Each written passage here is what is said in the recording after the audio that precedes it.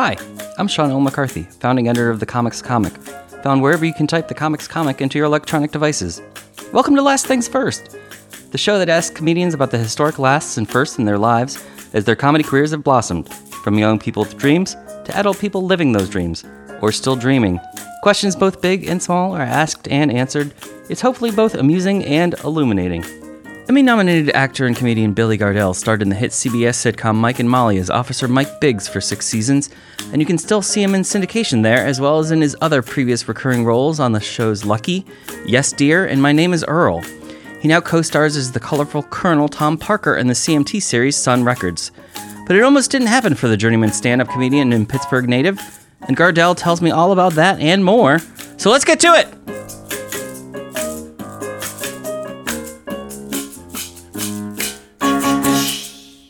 So, Billy Gardell. Hey, man. Thanks for joining me in the... We're in the lobby. The hectic lobby of check-in, check-out time. I like old New York. I always pick a low-key hotel. I like Midtown and Hell's Kitchen. Those are my 2 favorite places to hang. So. Now, I was just mentioning to you while I was warming up the equipment that your brother is Facebook friends with me. Yeah. It identifies our pictures. You never know who you're going to get, me or him. So sometimes I'm in Florida and sometimes he's on the Colbert Show. So. What's it like? But I also, by being Facebook friends with him, I'm up to date on your commercials for the restaurant down in Orlando. We had actually shut the restaurant down. Oh. Because of the numbers in the area, man. They were snowbirds, and they leave 4 months a year. And I didn't negotiate that lease right. We had a good product and a cool thing. We just didn't get the numbers right. But I think we may try it again at some point later in Pittsburgh. Well, when you do it the second time, you have to negotiate a deal like the Wahlbergs did for Wahlburgers, and make a show out of it. Well, this is going to be a bigger deal, and I don't know if we'll have time to do a show, but I certainly would love to follow that template. Now, you're in New York doing promo for Sun Records, which is a new series on CMT. Yeah, premieres tonight, February 23rd. I don't know when this will air, but this will be on Monday. Okay, 10 o'clock then, Thursdays, right after Nashville on CMT. And it's an amazing show, man. It's about the beginning of Sun Studios in Memphis, Tennessee, and it's where rock and roll was created. It was when the blues mixed with hillbilly music, mixed with the church, all through the vision of Sam Phillips. And I get to play the notorious Colonel Tom Parker, who, when we begin to see him, we find out what a small-time con man he was and how he worked his way up into the music business and finally got his hooks in Elvis. Right, he was the Steve Bannon, as it were, to... No, I don't think he was that bad. I really don't think he was that bad. He was just taking money. As a stand-up comedian, take away the difference in platforms, CMT versus CBS, and the budget. Is it more fun to play a real-life person? Well, I can't Mike? because I can't knock 1 minute of Mike and Molly. That was life-changing. It was a 1 in a million shot, and I got to do it with some of the greatest people in the world. Melissa and Reno and Katie, Swoozie, Lou, Nyambi. Rondi. That was a magic time, and it put me on the map to the point where afterwards I was like, all right, I want to try something different now. I love John Goodman's career. I love when Gleason made a turn for the dramatic, because being a bigger guy in Hollywood, usually they're going to make you spill some mustard on your shirt and fall through a table. And I've been lucky enough to play a lovely character, Mike, who always had a great moral compass. And so what I wanted to see if I could do is kind of go down that character actor path. And when I read the script for $1 Million Quartet, which is now Sun Records, it blew me away. And as soon as I read Colonel Parker, I was like, that's it. That's the guy I want to try to be. And I think I got there, man. I had a great director, Roland Joffe, who directed The Mission and The Killing Fields. He directed this thing and shot it like a film. The kids are incredible. Chad Michael Murray, who plays Sam Phillips, kills it. And I think it's a very special project. I'm really proud to be a part of this. Well, you mentioned, wanting to follow the character actor trajectory now. Is that what you imagined when you were a kid in Pittsburgh or later in Florida? No, man. My goal when I started was just to be able to pay the rent with jokes. This got bigger than I ever thought it would. You always in the back of your mind hope that you're going to catch a break or at least keep working as an actor. So Mike and Molly changed everything. And when I got to be on a huge show like that, it allows you the the space to try to do something different, and that's what I was interested in with the CMT project.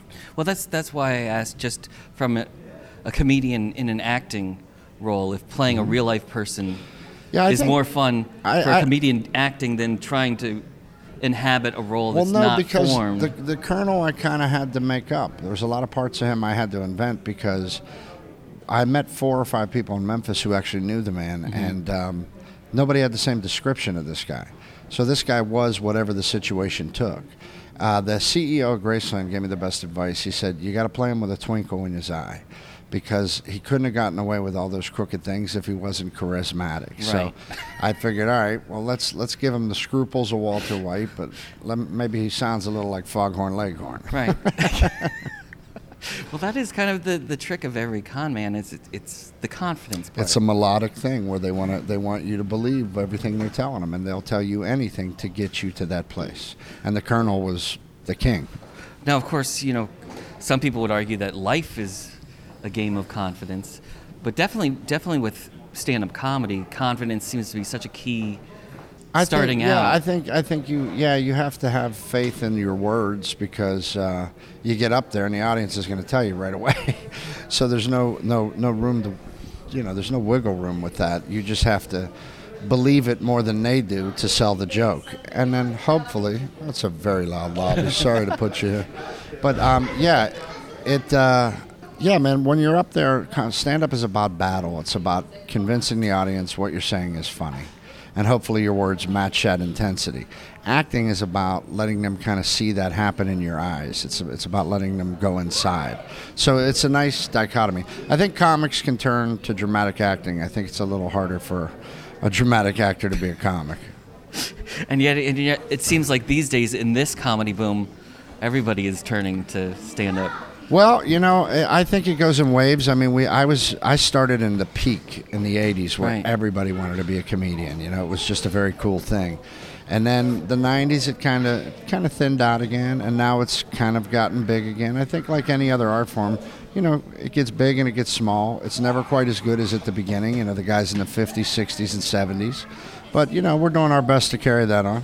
Yeah, I think I saw, the most recent egregious example I saw was Ken Bone, who was just a guy from one of the presidential debates. I don't know but he became like an internet meme for his look and his question at the last presidential debate.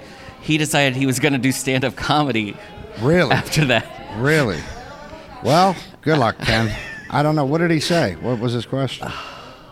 He actually had a serious question, but people just took his look, like his larger guy with glasses and bald and I this remember red this sweater. guy. But then he turned out to be a weirdo, right? Well, didn't he have some weird stuff that they found out about him? Well, isn't that why he decides to go into stand-up comedy after that? Well, we're not all weirdos, man. We all start out a little angry, but hopefully the journey makes you a little lighter. Now, I'm glad that you really brought up the 80s comedy boom, because people talk about what it was like here in New York or when everybody moved to LA. People talk about the Boston scene in the 80s. People talk about San Francisco. But in terms of like all-star, underrated comedy scenes in the 80s, there's so many people who came out of Central South Florida. Yeah, and man. you're one of them. We held our own. We had who come out of there was me and Wayne Brady and Larry the Cable Guy and who else? Daryl Hammond came out of there. Tom Rhodes, who's a great comedian. Yeah, we had a scene. Carrot Top, Scott Thompson. Yeah, exactly. But the thing about the late '80s was nobody. The Regan brothers. The Regans, that's right, Brian and Dennis, and so we held our own down in Florida. We were more like road dogs, New York is a place where you just perform in New York. Boston, you perform in Boston. San Francisco is the same way because they're big enough cities they can support that. In Orlando, you kind of had to do, a gig in Orlando or an open mic in Orlando, but you had to find other gigs in the road. So Florida became kind of our road map, and then that spread out to just being road dogs. But yeah, we held our own, man. The cool thing about coming up in that time was, we used to bust each other's stones, but we didn't look at each other like villains. I don't know when that happened. Comedy's gotten very angry. I don't understand it, but it is what it is. Well, what was it like starting out there? I mean, it was great, man. You're from Pittsburgh, but you moved to Florida. I did. At what age? Well, I think about 13, and then Okay. I did the summers in Pittsburgh with my dad, and I did the school year in Florida with my mom, my brother and sister, and I. But starting out in the late 80s was amazing because, you know, the guys that were headlining the clubs at that time were, you know, Bill Hicks and Sam Kinison came through, and then, you know, a million comics that were just phenomenal comics. Kenny Rogerson, Don Gavin, guys that did live in Boston Right. that would come down on the road because that was exploding, you know. And Ben Creed, that's the guy that taught me how to do comedy. And, you know, you just saw great comedians every single week. And as young comics, I mean, we would go to the club, we would do our open mic night Wednesday, but then we would watch all of that comic shows to learn, to watch, you know, to see how they did it. How many clubs were there that you could drive from Orlando to Oh, my in God. the beginning? In Florida, we had a bunch, man. We had Orlando, Tampa, St. Pete, and then you had all these little Florida weekend rooms like in Newport Richey and Jacksonville and Tyndall Air Force Base. And, I mean, Florida was littered with a lot of gigs. There was a chain down there called Coconuts. And it was great, man, because it wasn't much money, but it was also run by a guy, Bob Shoemaker, who would let you do whatever you wanted on stage, and that was a great place to develop. You know what I mean? Bob's two rules were pay your tab and show up on time. That was it. So he never put like any kind of restrictions on us, so you could kind of find your own voice. How long did it take you to find your own voice? I would say it took me. The old guys used to tell me it takes 5 to find your voice, 10 before you know how to write for it. It probably took me 7 and 12. I'm a slow guy. But you mentioned Ben Creed. Was he the one who really took you under his wing? Or? Yeah, Ben, I think all comics find their voice by, it's just like musicians. You listen to what influences you. And, a lot of comics influenced me coming up. My favorites, of course, George Carlin. I'll never be that good. And, but you want to aim for that if you want to be in that genre. And Tom Rhodes really opened my mind to a lot of different literature and traveling the road and the way to look at writing and the habit of carrying a notebook everywhere. But Ben was the guy whose comedy I saw and I went, I think that's close to what I want to do. And then you kind of find your way through that. I love these guys that come along now and they're like, I do something like no one else. No, you don't. Stop it. That's what I always... The Rolling Stones listen to the blues and they give credit to the blues, okay? So if they can do it, you can be humble enough to go, I was influenced by this or that. That's what I always want to tell people when they get into Twitter fights over jokes. Yeah. I want to tell them, people did these jokes before Twitter. Of course. Look, I saw an interview one time because I had a big question about that when I was younger about, how do you write your own jokes? And I saw this interview with Carlos Santana, and he was talking about guitars, and he said, look, man, there's only so many notes. There's an E, there's a C, there's an A. He goes, but it's how you tune your guitar. It's how you play those notes. You can tell my E from Keith Richards' E. You can tell Keith Richards' E from Pete Townshend's E. So that kind of opened my mind to, there's only so many premises, but it's what I think about those premises. It's how I think they're funny. And that kind of opened it up and helped me write. Did you move straight to Los Angeles from I want Florida, you to know or? I've been staying here for 8 days, and this lobby has never been this busy. They must have heard I picked it because it was a quiet They must have heard we were I feel like we're we're on one of those radio shows, and we're on location at some barbecue shack. All right, go ahead. I'm sorry. I like what were you it. gonna ask me? It sounds like we're at a cocktail party. Yeah, it kind of does. If you're listening at That's home right, in the everybody. car. We're at a cocktail party. That's what's going on here. All right, go ahead. But I was asking, did you move straight to Los Angeles from Florida, or did you go somewhere else I first? started comedy in '87 in Florida, and then I worked all over Florida and Georgia and Alabama and the Carolinas.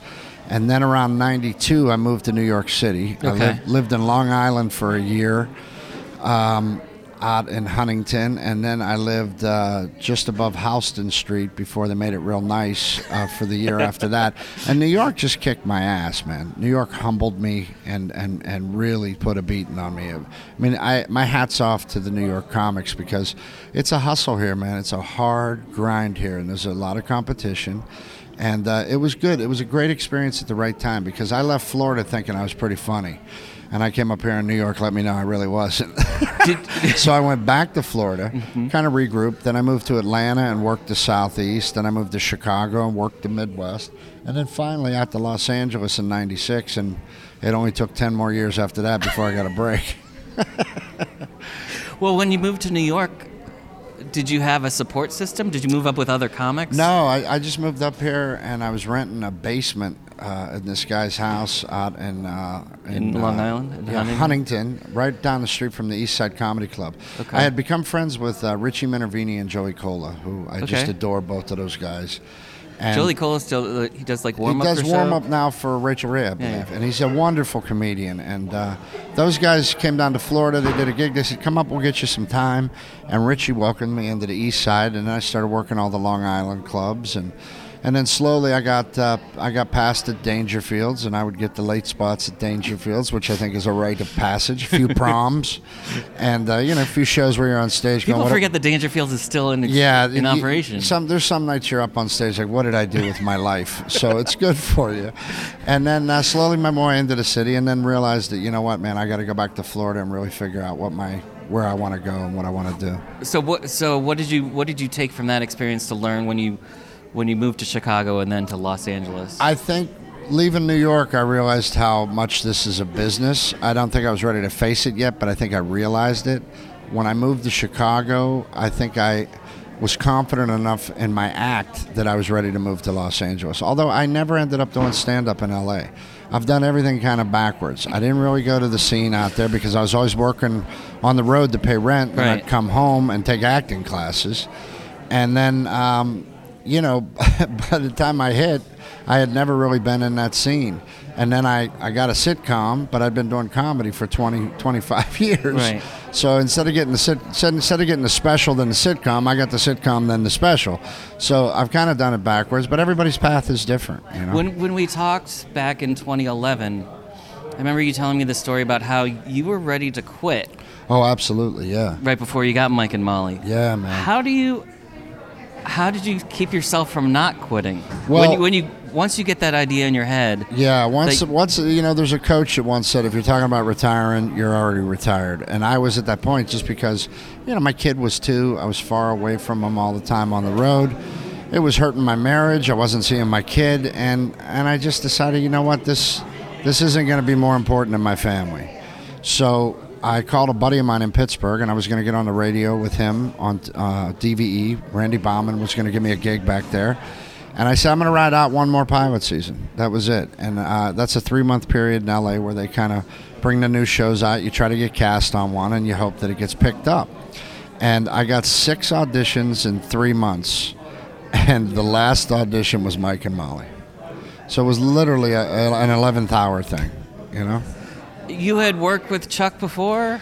No, never. No, I'd never met him. I went in and did that audition. He wasn't part of the other CBS shows? No, I wasn't on any of his shows. There's another lovely executive producer out there named Greg Garcia who put me on Yes Dear and put me on My Name Is Earl as a reoccurring character. Okay, so it was Greg that you would work with. And Greg was a guy that he was my college education that kind of got me ready for Mike and Molly. When I auditioned for Mike and Molly, I was actually, because of traffic, I was 15 minutes late to audition for Chuck Lorre. So I was like, by the time I got there, I was like, I've already ruined this, So I walked in the room and I go, here's what I like to do. I like to find the most powerful executive producer in town, and I like to make him wait. And luckily he laughed. And then we went on with the audition, and I got the call a couple days later that he was very interested in having me play Mike. At what point did you realize you had something there that was gonna? I think Melissa would say the same, along with the rest of the cast. The night we taped the pilot, something spectacular happened, and I can't put it into words, but we all looked at each other like, this is the one, and it felt like we'd been working together for about 3 years, so it was pretty powerful. Did that feeling help you survive the initial launch of the show and getting feedback about ratings and all of that? Man, critics? me and Melissa were over 40, and so was Reno, and we have such beautiful veteran actors on that show. We had Lou Mastillo, who played Vince, and Rondi Reed, who played my mom, Susie Kurtz, who played, the girl's mom, and there, between that maturity and the age we were at, there was just this feeling of, let's not worry about anything, let's just do the best show we can do. Because I think we'd been in it enough to know that, look, you can't control any of that. What you can't control is what happens here on the stage. And then we were blessed, man. We really stepped in it. We had Jimmy Burrows direct us, who's the best television sitcom director in the history of television. I mean, he directed Friends, Cheers, Will and Grace, Taxi. So to have that kind of pedigree, and then you got Chuck Lorre producing the thing and CBS pushing it.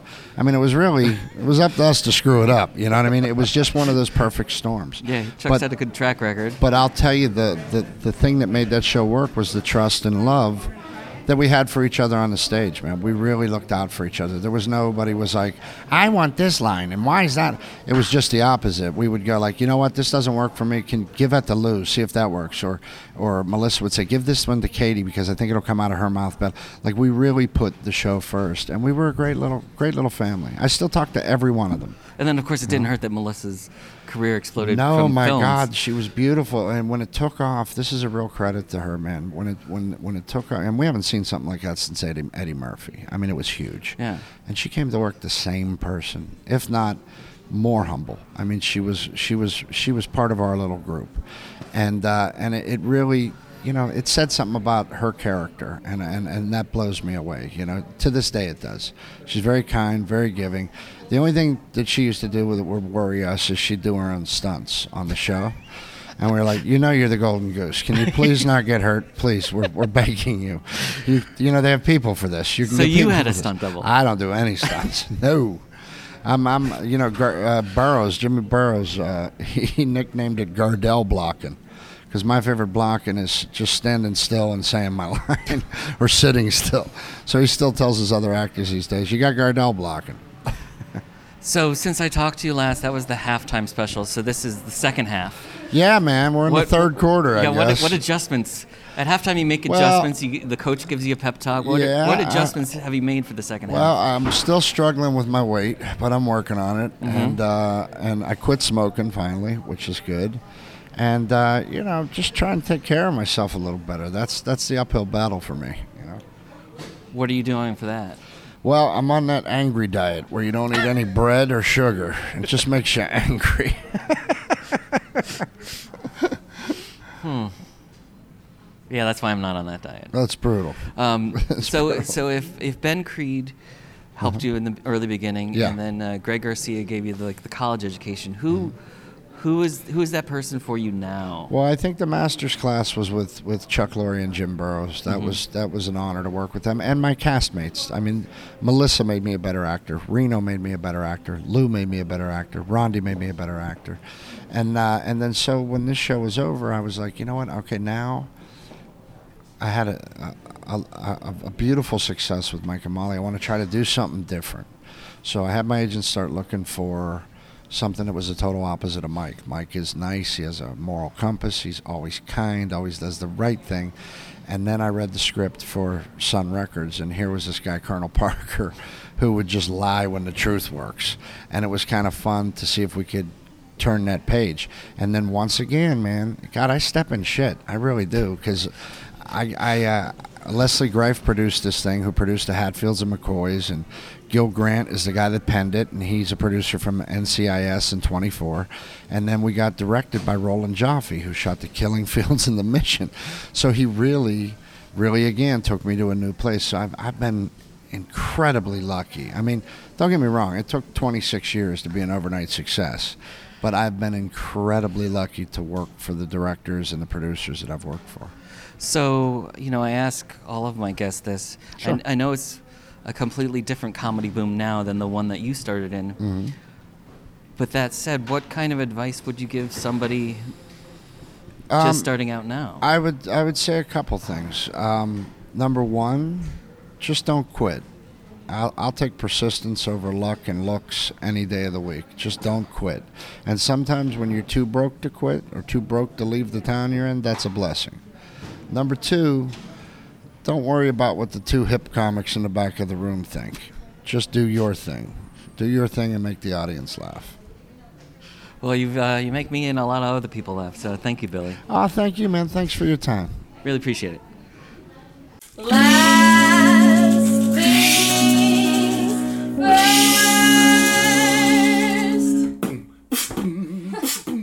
first. This episode of The Comics Comic Presents Last Things First was produced by Alex Brazell at Showbiz Studios. Theme music by Camille Harris and Shockwave, logo by Giggle Chick. Please check out my website, thecomicscomic.com, for more interviews, reviews, and comedy news. Become a paid subscriber at patreon.com. I'm your host, Sean L. McCarthy. Thanks for listening.